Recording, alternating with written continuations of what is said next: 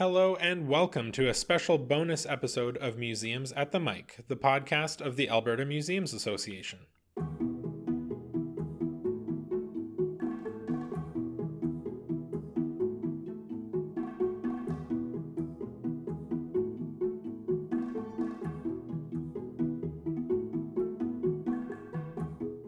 My name is Ben Fast, and I'm a program lead with the AMA. I'm recording this episode in Edmonton, Alberta, which is on Treaty 6 territory, the traditional meeting ground and home for many Indigenous people, including the Cree, Saulteaux, Niitsitapi Blackfoot, Métis, and Nakota Sioux peoples. The podcast episode that was released ahead of our June conference event had so many interesting interviews that we just couldn't fit them all in one episode. So, the AMA is releasing 2 bonus episodes this summer with these extended conversations with colleagues from around the world.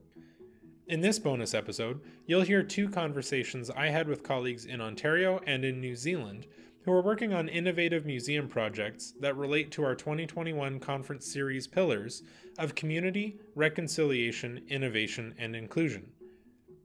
First up, I go to school to learn about languages and traveling exhibits with the Canadian Language Museum and their co-founder, Dr. Elaine Gold.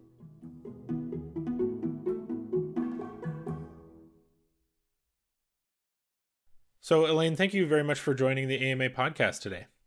Well, I'm very happy to be here and to discuss our exhibit called Cree, the People's Language. Yeah, so we're going to be talking about this exhibit, and I thought it would be good for us to start by actually describing what it is, what it looks like. Would you be able to give us a quick audio tour of it? Oh, I will do my best to do that. So this exhibit consists of 6 freestanding banner stands. So these banner stands are about 7 feet tall and maybe 3 feet wide, and they have 2 sides. So one side is in English and one side is French, and they're very colorful. And these stands pack down into 2 small shipping bins, and that's the way we're able to send this exhibit across the country to be displayed at many different venues. In addition to these 6 colorful banners, so there are maps on them, and there's all sorts of information about the language trees. We're going to talk more about what sort of information is included. But in addition, there's a stand that we call a listening station, and you can think of it as an oversized music stand. And on that stand are small push button speakers that visitors can push and hear different dialects of Cree. They can hear stories in Cree, they can hear songs. So that's the audio component, and the rest of the exhibit is all visual text. And so for these exhibits, I mean, you have pictures of them on the website, and we'll link to that in the show notes. But one of the things that struck me was the map of Canada as it is today with the provinces, and the Cree map across from basically the western edge of Alberta, even eastern bits of BC, all the way across to Labrador. How did you produce an exhibit about a language group that is spread so far across Canada and has all those regional variations, and that also needs to travel around Canada?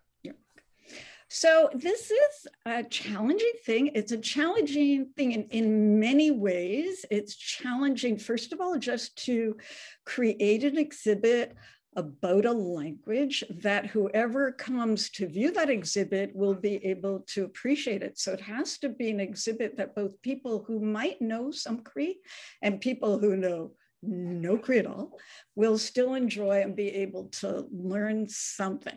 So the first thing is to admit I speak no Cree at all. I am familiar with the syllabics writing system, so I can read it a little bit, but I don't speak it. So of course, I need to work with first language Cree speakers in order to get the information and to make sure that our information is correct and respectful. Yes, it is a big challenge with such a widespread language and so many dialects. And I was extremely fortunate to discover a young man who is Cree. One of his first languages is Cree. He was born and raised in Quebec, but he was also had a master's degree in linguistics And he was also working on a Moose Cree dictionary at the time when I met him. And he was, through his linguistic work, very familiar with the dialects across the country. So his name is Kevin Brousseau. He's now a physician. And I really relied on him for a lot of the content and the accuracy of the content. He was also able to find examples of words that would be understandable across the different dialects. Like, we were able to pick words because he knew the different dialects that would be able to be comprehensible across the dialects. And he was also able to explain in very simple language the ways in which the dialects differed. So he was a goldmine. Now, as we worked, we also consulted with other Cree speakers, people in Saskatchewan, people in Ontario, and he himself was from Quebec, to make sure that the content, that this was accessible to everybody and that they approved of the content. So it was a collaborative effort with many voices involved. Mm-hmm. Mm-hmm. And what did you want to focus on, given that you had such a limited space? It's only those few banners, it has to travel. How did you decide what to include, given that there's so much to talk about? Yeah, so there's the 6 banners. So we had to, think about how to divide up the topics. So this is a very important reconciliation project. And there are a lot of people in the non-Indigenous community who really don't know much about Indigenous languages and don't understand the huge variety and the fact that there are different language families in Canada. And so we wanted to introduce the concept of language families. And so we have a language family tree on the front. We thought that was very important. We find that maps are terrific things to have on exhibits, that people relate very well to maps and are really good at showing the different dialects. So we knew that we wanted to have a map and include the different dialects from across the country. So we wanted to talk about the language itself. And you think, well, what can you share with people who might not be familiar with the language at all that they would find interesting in the language itself? Because the language you speak helps to give you a world view. And so we try to pick out interesting aspects of the language. And one thing that's very interesting in Algonquian languages in general, and in Cree specifically, is the fact that there isn't masculine and feminine gender. So people coming from English and French are very familiar with the language being divided up into masculine and feminine. So especially in French, where every noun is either masculine or feminine, and even in English, where we don't have that with the nouns, but we have it with pronouns. And it's a big problem in English with the pronouns, with he and her and them and they, and a lot of debate around use of pronouns. And it's a wonderful thing to learn that in Algonquian languages, there are what categories that you might call genders. They're categories, but they're animate and inanimate. So there's no issue of masculine and feminine. And every noun is divided up into either animate or inanimate within the language. So this was something that we thought was very interesting about the language and something that we wanted to share. We also wanted to explain that the language is polysynthetic. So polysynthetic means that you can create very big words in the language. So words that would be a whole sentence in English or in French can be one word in actually most Canadian Indigenous languages. And so we wanted to introduce that. So we have some examples of one word that would be a whole sentence in English and French. So that was something we wanted to include. And we also included, there were so many interesting things about the language we could have included, but the space is short. But we also wanted to include something about classifiers. So in English or French, you could just say, I picked it up. And the it could be a ball, and it could be a stick, or it could be a leaf. It doesn't matter what shape it is. You would just use the verb pick, and you would say, I picked it up. But in Cree, the verb you use is going to differ whether you're picking up something round, or whether you're picking up something long and thin, or whether you're picking up something flat, like a piece of paper. And again, this means you're going to interact with the world a little bit differently because you're thinking about the shapes of things. We thought in terms of linguistics, that's what we decided to include. We wanted to talk about the writing system. And most people in Canada are familiar with the Roman alphabet, but they're not so familiar with syllabics. And syllabics are used quite a bit for Cree, different Cree dialects.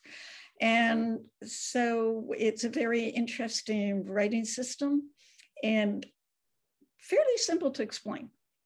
So we did include something about the writing system. And then we wanted to include something about revitalization and language maintenance. And even though Cree is the biggest Indigenous language in Canada, it's still at risk. All of our Indigenous languages are at risk to different degrees because if the younger generation isn't speaking it, it's going to disappear.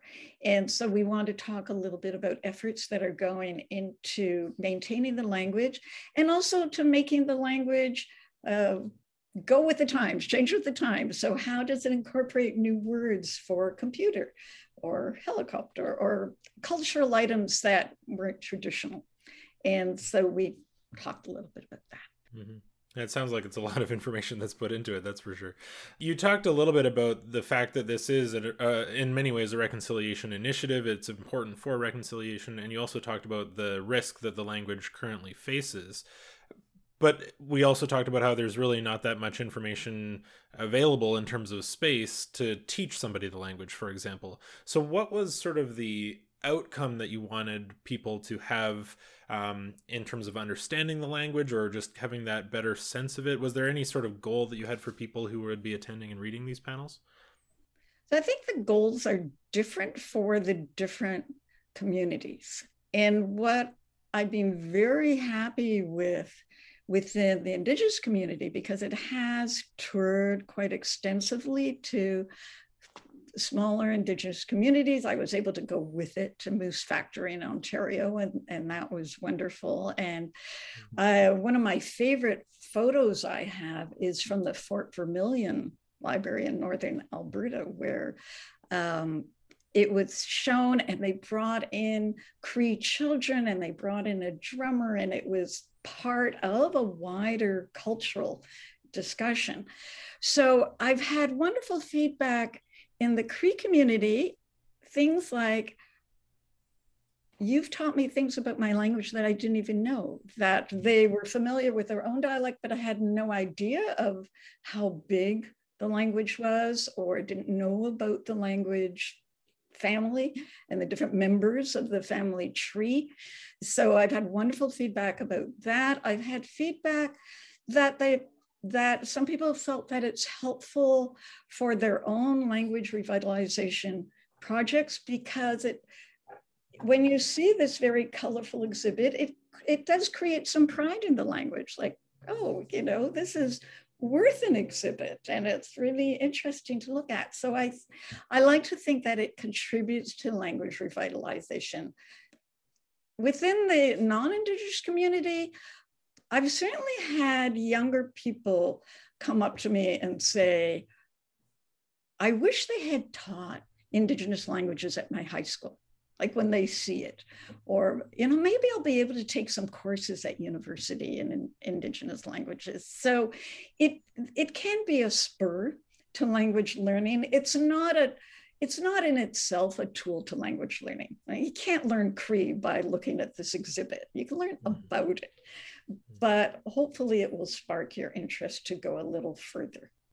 The Canadian Language Museum has a number of traveling exhibits that spark interest in many different languages. Can you tell me briefly about some of those, or about other ways that people could learn more about the Canadian Language Museum?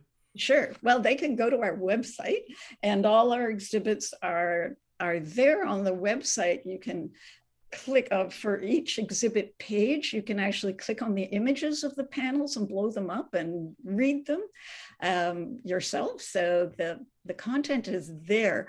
This is actually our 10th anniversary. So we started 10 years ago, and our first exhibit was about English in Canada.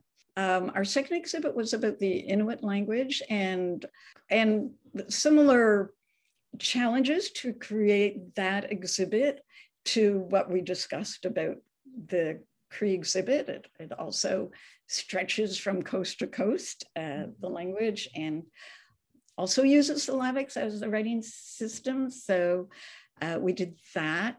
We did an exhibit on French in Canada, Le Français au Canada, and again talks about the different dialects and the history of French in Canada and how it differs both from French in France, but also how Acadian French, say, differs from Laurentian French and how it's being kept up across the country.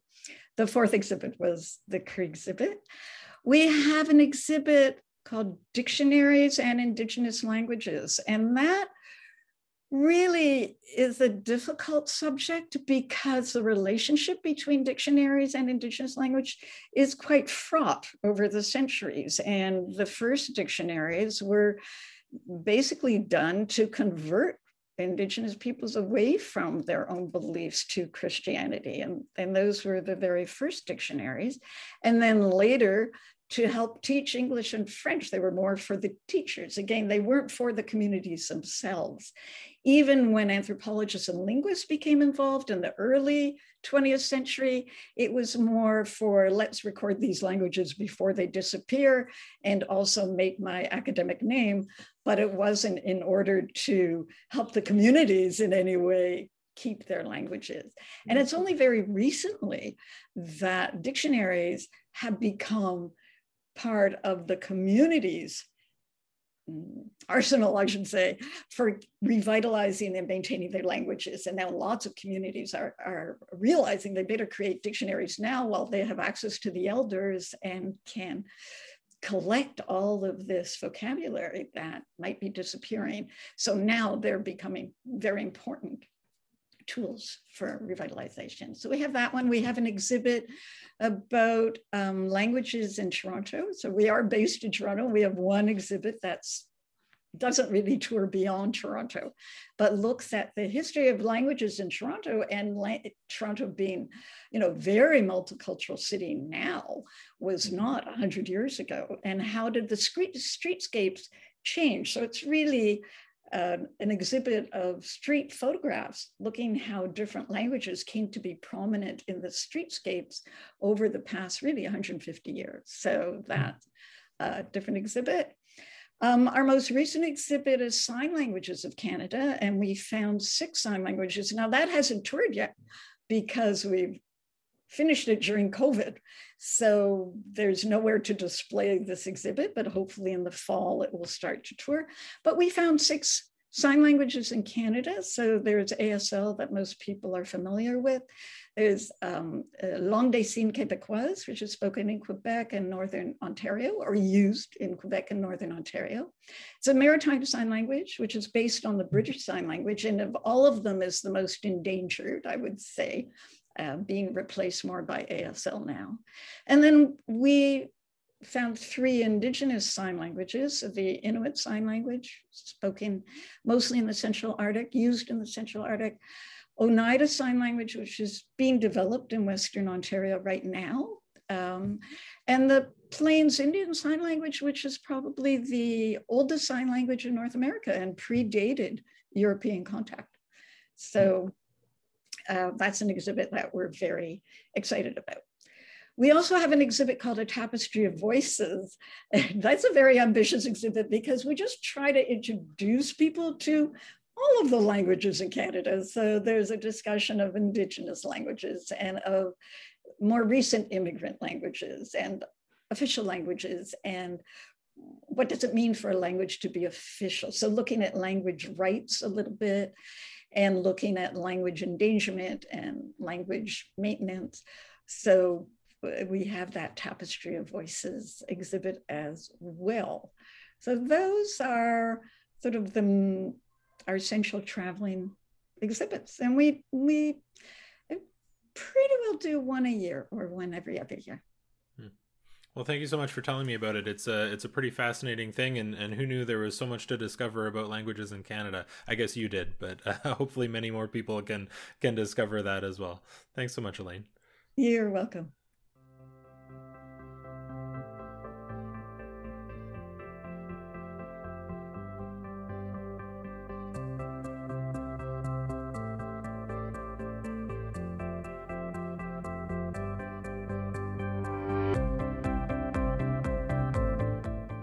As you heard in our conversation, this year marks the 10th anniversary of the Canadian Language Museum and their traveling exhibits. With options available for Canadian English dialects, Inuit languages, sign language in Canada, along with many other languages, check out their website at languagemuseum.ca to learn more. You can also see all 6 panels from the Cree, the People's Language exhibit, download a supplementary resource package, or tour 5 other online exhibits, all on their website. One cool thing about this podcast and our newfound virtual work environment is that we can more easily share stories from around the world with you, wherever you are listening. For the second half of this episode, here's a conversation I had with Rachel Yates, Curator of Pacific Cultures at the Museum of New Zealand, Te Papa Tongarewa. I wanted to ask Rachel about Project Ika, a co-collecting project that documented the effects of climate change on Tokelau, 3 low-lying coral atolls in the South Pacific. I learned about this project in a blog post written by Rachel for Te Papa, and if you want to read this blog post before listening to our conversation, pause the episode now and click the link in the episode notes. It won't take you too long to read, and there are some amazing photos of the atolls there as well. Okay, are you finished reading it? Well then, let's get to our conversation. Talofa lava, kia ora, and good morning to everybody from Aotearoa, New Zealand, or Lo'uingoa or Rachel Yates. My name is Rachel Yates, and I whakapapa or have ancestral links to Vaisala in Savaii, Mersey in England, and then also whakapapa to Whaleloa and Hapai Tonga through my husband and children. So I'm born and bred from Te Whanganui a Tara, which is Wellington in Aotearoa, New Zealand, and have been with the museum for a few years now. So lovely to be here. Thank you. Yeah, thank you for joining us. What I wanted to talk to you about today was a blog that's been recently posted to the Te Papa website and blog called Co-Collecting Climate Change in Tokelau, Project Ika. Can you start just by briefly explaining what that project is? Yeah, so that project, sort of as the blog goes through, talks about co-collecting as a concept, as a sort of a curatorial practice that our team can work with. So it's really something that started with senior curator Sean Mellon and some of the extended Pacific team here. And what we were wanting to do was to better reflect our communities in the collection and kind of shift a little bit of the, I guess, curatorial authority or power that we have when we are building up the collections. So the team had already done a few projects. For example, one in Guam with artists, another in Hawaii with Aloha Shirts. And then when I came on board, I was able to help with a really amazing project around Tongan youth in Aotearoa, which these are all areas that we had identified as a gap in the collections, and using co-collecting, which means working alongside the community, contracting them to come in and really taking their advice and direction about how they want to be represented. So Project Ika was a co-collecting initiative or project that is based on Tokelau and dealing with contemporary discussions and conversations around climate change. And where is Tokelau? Can you explain the connection to Te Papa for that? Yeah, so Tokelau is made up of, officially, politically made up of 3 atolls, or there is, although they reference 4 culturally and historically. And these are atolls in the Pacific that are low-lying coral atolls to the north of Samoa. To get to Tokelau, you can only travel by boat from Samoa. So where we are in Aotearoa, New Zealand, we catch a plane to Samoa, and then from there you take a minimum of 24-hour journey to the first atoll, dependent on where you go. It could be longer, but has a population of about 1,500 people, and actually majority of Tokelauans live in Aotearoa, in the town that Te Papa is based in, Wellington. So our collection is sort of mandated to not only represent the experiences of local Pacifica communities, which is the collective of sort of the Pacific population here, but additionally as well, we're mandated to collect from the wider region. And sort of Project Ika was part of reaching out and wanting to connect with those, that are facing the challenges of climate change, in a very visible way. And what are the impacts of climate change for the Tokelauans? How do they experience it on their atolls? Yeah, so there's probably the most obvious one is the sea level rise that we see, and there are clear markers in the geography of Tokelau where the people we worked with, the co-collectors, I'll call them, they were a fantastic group. By the way, I have to shout out to Paula Favor, Climate Change Manager, as well as the whole co-collecting group. But when they showed us their experiences on the island, there was a lot of change in terms of sea level rise. One of the famous sort of, or the well-known stories that we have now is from Atonio Tuia, and he is sitting on the seawall looking out to where he used to grow up playing rugby, and that's completely submerged in water. So sea level rise is a huge one.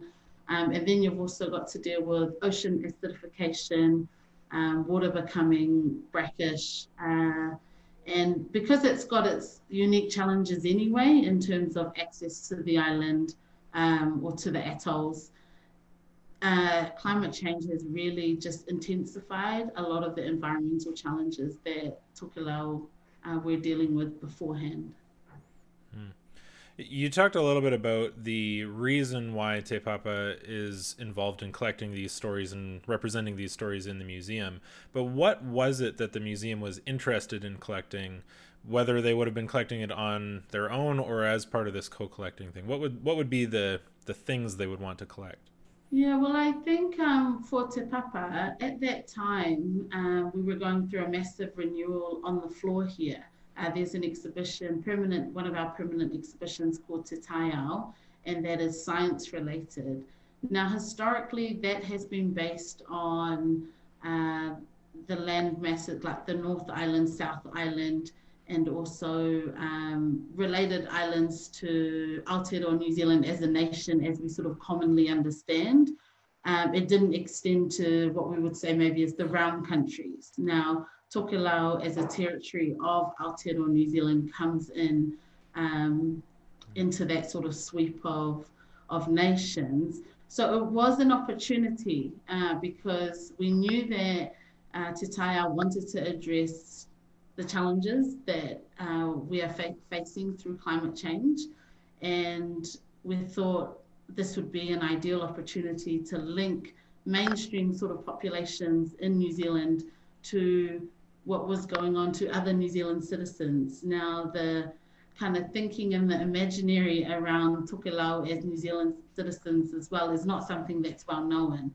So this was a chance to sort of link the Tokelau community directly to mainstream audiences of Aotearoa, and to encourage us to press pause on what we're doing in our everyday lives on the bigger islands, but also how we're affecting people of our own communities and their livelihoods. So the project was instigated or sparked by a need for the floor here at Te Papa, and the science team were fantastic in being open to connecting with Indigenous ways of knowing or Indigenous ways to kōrero or to talk about climate change. And then that really was the link that we were able to make. And as a curator, I did have ideas after doing a lot of research and reading, right, about climate change and its effects. And I really wanted to learn more about what it was like on the ground. But as soon as we sort of started the project, it became really clear that the community had their own agenda, and they also had their own language to talk about climate change. So what we ended up with was strongly shaped by them, because it's quite liberating to create in that way, because if you give up your expectations, you're able to sort of reflect their stories in a better way. And I'm not saying that that gets rid of sort of the power dynamic that's still there, because that's still in existence, but I did find it a really encouraging way to help communities see themselves in the museum. I'm not sure if that quite makes sense, but I'm just trying to give you a picture that there was a practical need, but then also we engaged with a community that had their own agenda and that wanted to participate for different reasons. And that sort of connection shaped what it was. And then there was just a lot of lobbying here for us to acknowledge sort of we're taking these stories as directed, rather than having sort of a long list, short list. There was nothing like that. We really did take what the community gave us, and then we were able to long list and short list the digital aspects of it. And so what were the things that were actually collected from the islands, either by your co-collectors or by Te Papa when you visited there? Yeah, so what happened was, probably to give you a better idea of what the project was, I traveled to Tokelau with Paula Faiva, who is the climate change manager, and we visited all 3 taupulenga. So that the taupulenga are the elder council of each atoll. And through them, I was able to pitch, okay, we want to do something around co-collecting. We've done these co-collecting projects. We really think Tokelau could have something to say here. As a place that is difficult to access, we want to take advantage of the connections and relationships we've made with Tokelau and perhaps work on building up our collection, which was low anyway. So from there, the project was sanctioned, and it had been translated. I had written up sort of a brief sort of overarching document that had been translated into the Tokelau language, and then it was hotly debated and contested in the taupulenga environment. So once we had that all clear, we returned to Aotearoa, and then we had already put the call out to each taupulenga if they could prepare 3 co-collectors that would be willing to travel to Wellington and workshop with us and learn about the museum and see our current holdings, and then be returned to Tokelau, and over a set period think about what they might propose for the collection, which then on a follow-up trip Te Papa would go and purchase as required. So those were sort of the steps of the Project Ika in general. So then when we got there, a lot of them had physical taonga ready. And interestingly, the taonga reflected a lot of the conversations that we were having at the museum. They weren't speaking about sea level rise and ocean acidification using that terminology. What they were concerned about is loss of land equating to loss of culture and identity, and how they would be able to mitigate those risks with the population in Aotearoa. So a lot of what we were offered were historical, cultural taonga, or what we would call artifacts here. So for example, the 4 artifacts that made it to the floor in Te Taiao's exhibition, the first is a tuluma, which is a fishing box. It's quite a large one. And historically, these were used as the fishing equipment for Tokelau. And it's also got different qualities, like it's could act as a buoy as well in the water. And there was a lot of Indigenous knowledge sort of wrapped around the importance of fishing. And the tuluma was an example of that. So that was the first. In the next case, we've also got a bailer, a historic bailer, and a fan, and which symbolizes some of the women's work on the atolls. And they sort of question, how are we going to react to climate change? How are we going to cool down? How are we going to are we going to bail out the water out of our canoe so that we can keep going? And sort of the final case that they have in Taiao is a steering paddle, a historical one, that's, probably over 100 years old, that was under somebody's home. And when they gave that, it was about symbolism. What's the way forward? How do we take our language, culture, and identity with us as we move forward? So I really do need to give a shout out to the science team, because historically at Te Papa, there has never been a Pacific presence in that space. So for them to come on board with co-collecting, come to Tokelau as well. We had Leon Perry come through. It was pretty amazing. So that was the physical taonga. And then of course in the blog, I talk about some of the digital elements that we were able to get, and that being something really that was requested by the community, learning how to take photos or having access even to photos, because what they were finding was they would be contracted by lots of aid agencies going in, lots of money going in, but in some instances they didn't even have the copyright to the images that were taken, that sat with photographers or the artists, and it was a difficult process for a place that doesn't have as active Wi-Fi and internet connections as everywhere else. So there were all those things that came into how we ended up with the taonga, or the artifacts that we ended up with. Mm-hmm. And that digital collecting, you said that sort of came about because they were interested in it, not just Te Papa interested in doing that. How has that continued? Has that been something that's been a skill or a resource that's stayed behind on the islands? Yeah, I personally think that we could do more in that aspect now. I think a big part of why we haven't probably pushed it to a place where I think is quite sustainable and active for the community is life on my part, but also just because it was a 1 year sort of project. I was only contracted for the year.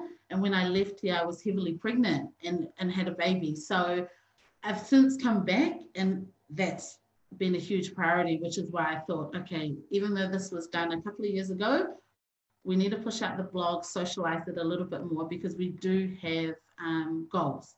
We want to return and present at least the digital works back to them, in terms of this is sort of an exhibition that we've been able to create in Toa Aotearoa to achieve some of the goals that the project had.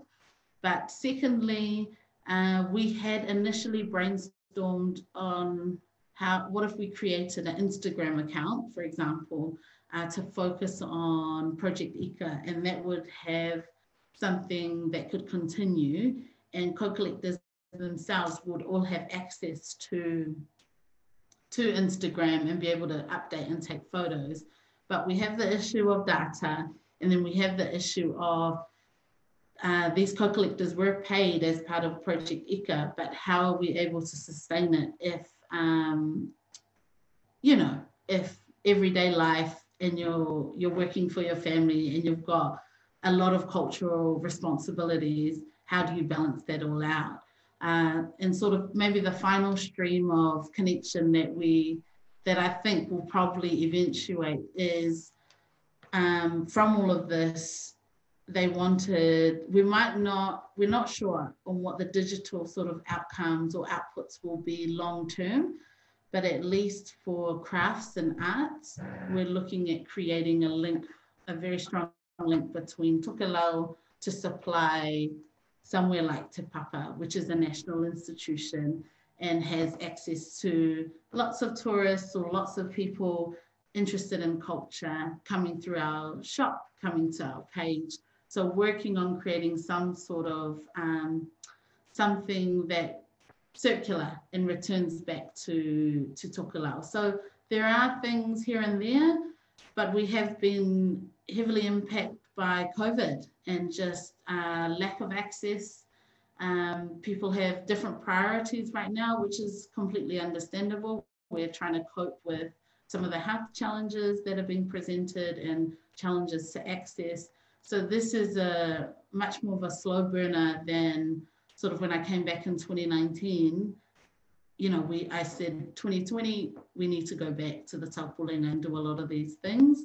But then in Aotearoa, we went into lockdown in March for 4 weeks, 2020. And sort of since then, we've had a lot of policy changes around travel, which makes it difficult when you're working in the region. Yeah, the other thing I did want to note is that's been really rewarding is seeing the co-collectors who previously, and we worked with 7, but 2 of them are now working in climate change roles within Tokelau. With other agencies and with the government, they were able to expand their team, and the engagement that they had with us over the 3 or 4 months for 2 of them have been enough to be able to link them up with other people and for them to make that part of their lives. And one of the guys, he's in his 20s, he was toying with the idea of whether he migrates to Australia or New Zealand because he has tertiary qualification, and he wasn't sure what he was going to do on the atolls, although ideally he wanted to stay there with his elderly family. So Lena Bonita Bonifacio, that's his name, he's now been able to secure work with the climate change unit. And that's really awesome to hear. I mean, that's the sort of stuff that makes the connections and the engagements worth it. But I will admit, from my own perspective, I don't think we're quite there yet. I think we've had some wins, but I think we could go a lot further. So that's sort of my job here to, continue to advocate for not just the co-collectors, but the narratives and the storytelling that came out of Tokelau. Yeah, it sounds like it's a long-term relationship building for one thing, and also a long-term change from the museum's perspective. What are some of those impacts on the museum side? Yeah, I think more and more, more and more as we build up sort of currency around the language of co-collecting, it is becoming easier to say, hey, we could do a co-collecting with this community. And it has become sort of, and for us, as a curator, I feel like it's safer for me to have those connections and to really be directed for them. And I just think it's helping shift a little bit, the expectation of, are we the leading institution that's going to lead a lot of the difficult conversations to, perhaps it's time we follow and we learn, and it's a time to reflect on those leading conversations. So definitely, I think within my everyday business, I'm seeing those conversations be had more and more, and that's quite exciting. And I guess time will tell in terms of the structural change that may be created, but definitely, because I've only been here sort of, very recently, sort of my experiences here have been within the last five years predominantly in curator world that, I'm kind of embarrassed to say I'm a curator because a lot of the curators have been here much longer and have more of that institutional knowledge.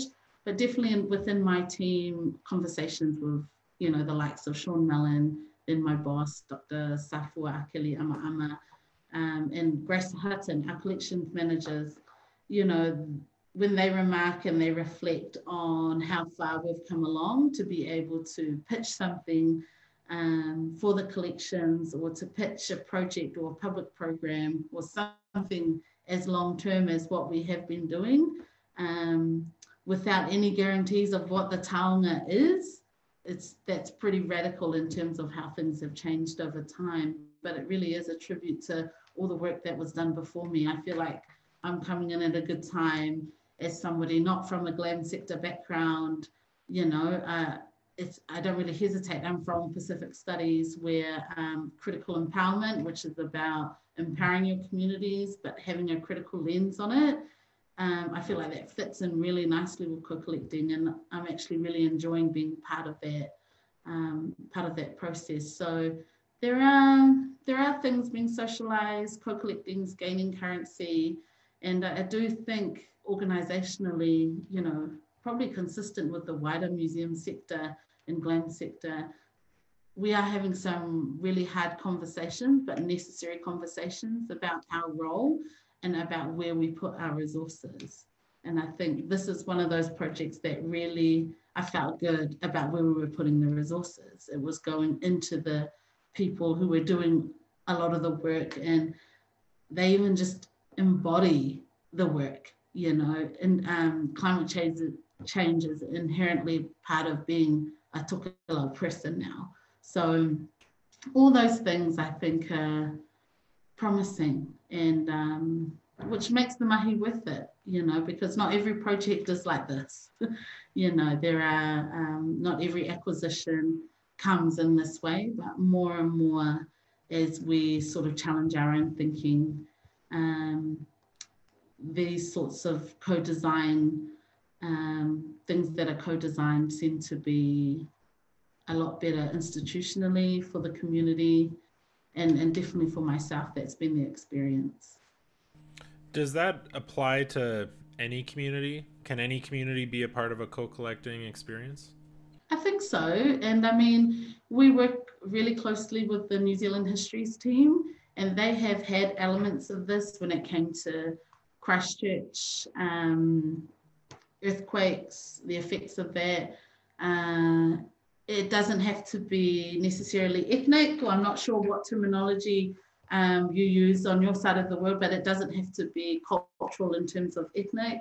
You know, I think subcultures and marginalized groups, you know, can be involved. I'm very interested to hear you talk about this co-collecting process, because we, at least in my experience, use co-curation.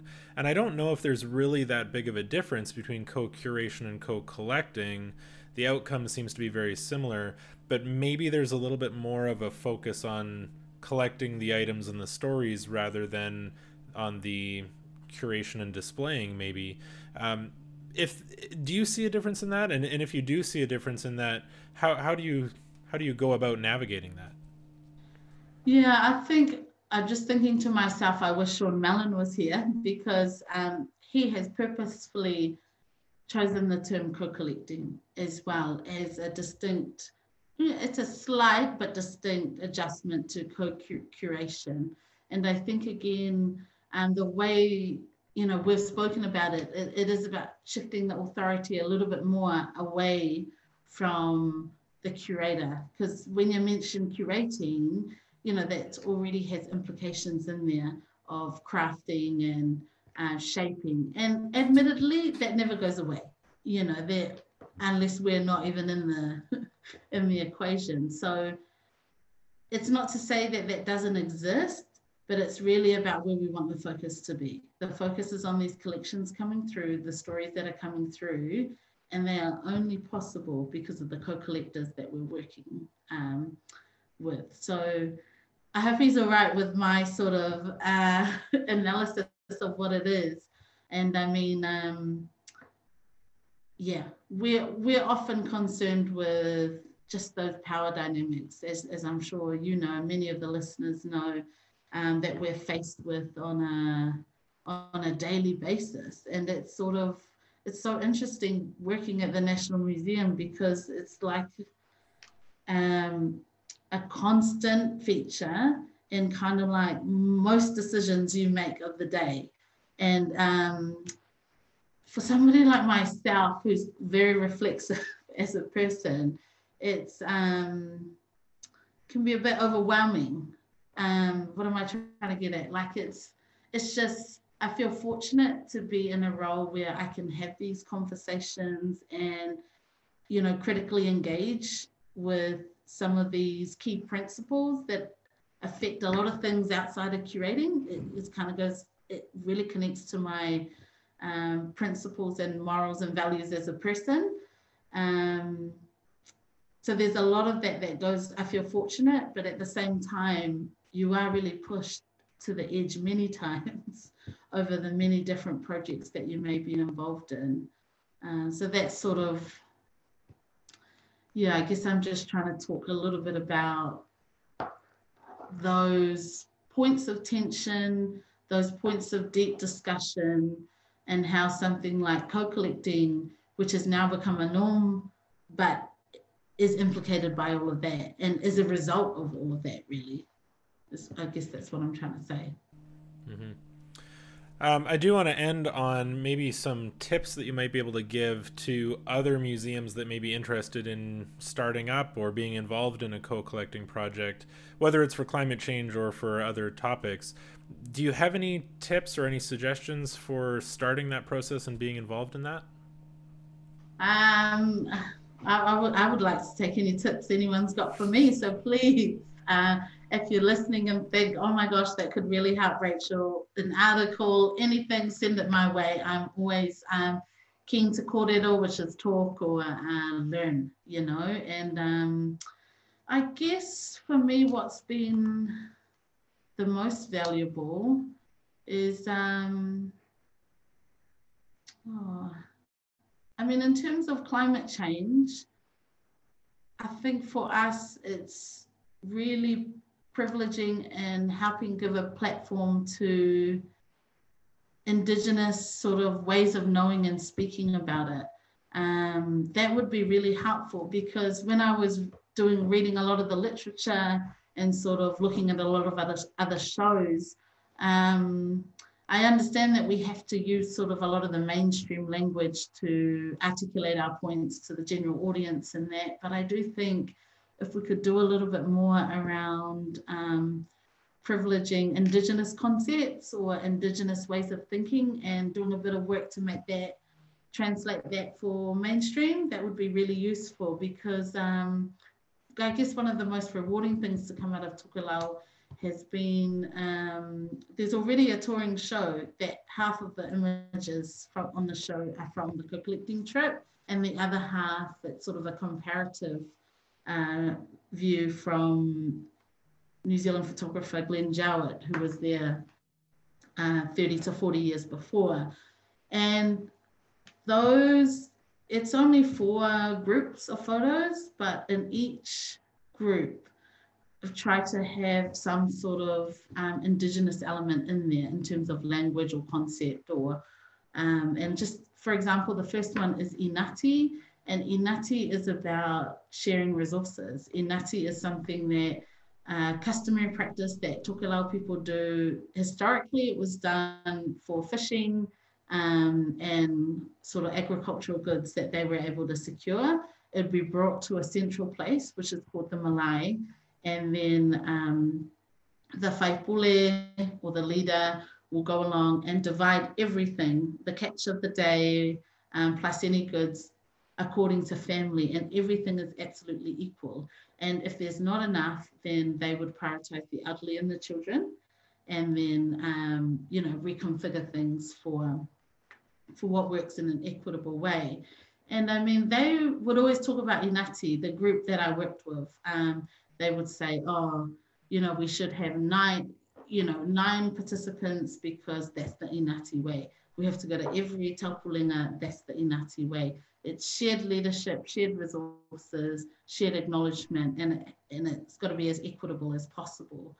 And for me, thinking about climate change, I'm like, we could all learn so much from the concept of Inati.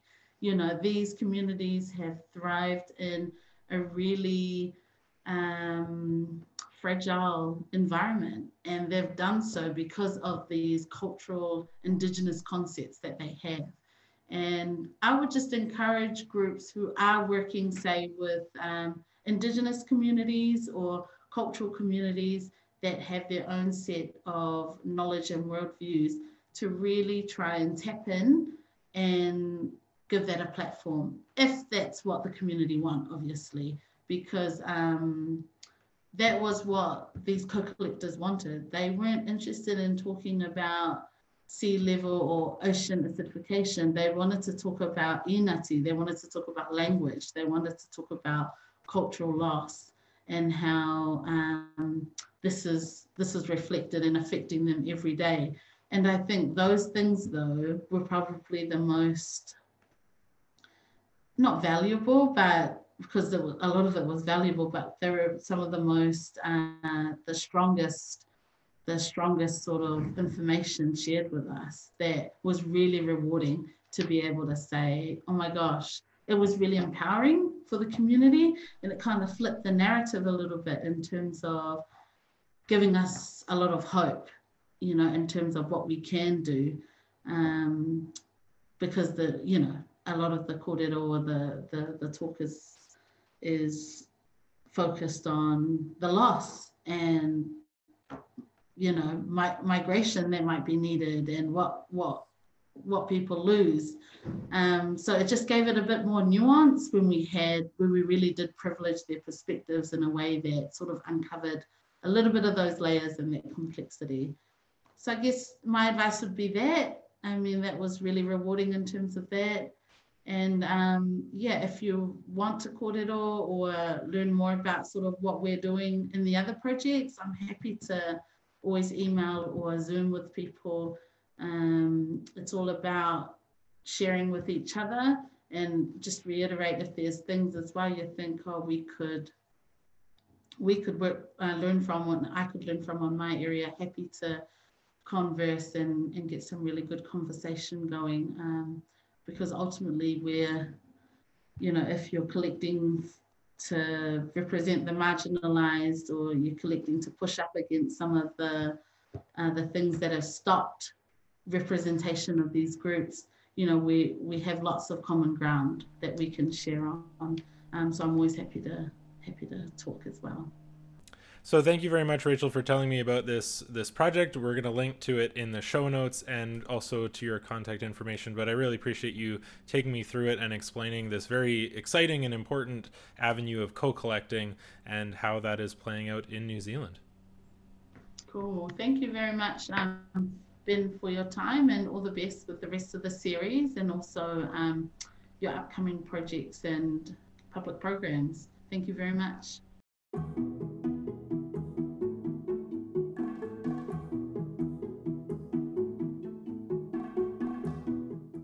My thanks to Dr. Elaine Gold from the Canadian Language Museum and Rachel Yates from Te Papa Tongarewa for their time talking about innovative museum projects that they are working on. Check the episode notes for links to these projects and to the AMA's 50th anniversary conference series. If you want to present at one of our 2 remaining events, check out our call for proposals on the AMA website, museums.ab.ca. You can also register to attend our September and November events today, with registration getting you access to tie-in content and session recordings before and after each event.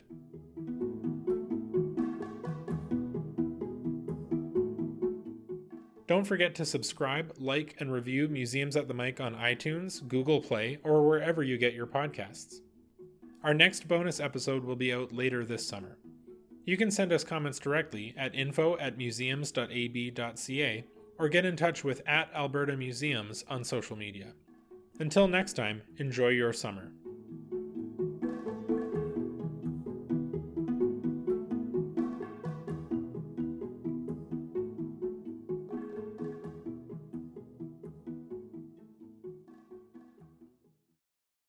The music heard in this episode is Wholesome by Kevin MacLeod and Summer Ambient Piano by Raphael Crux.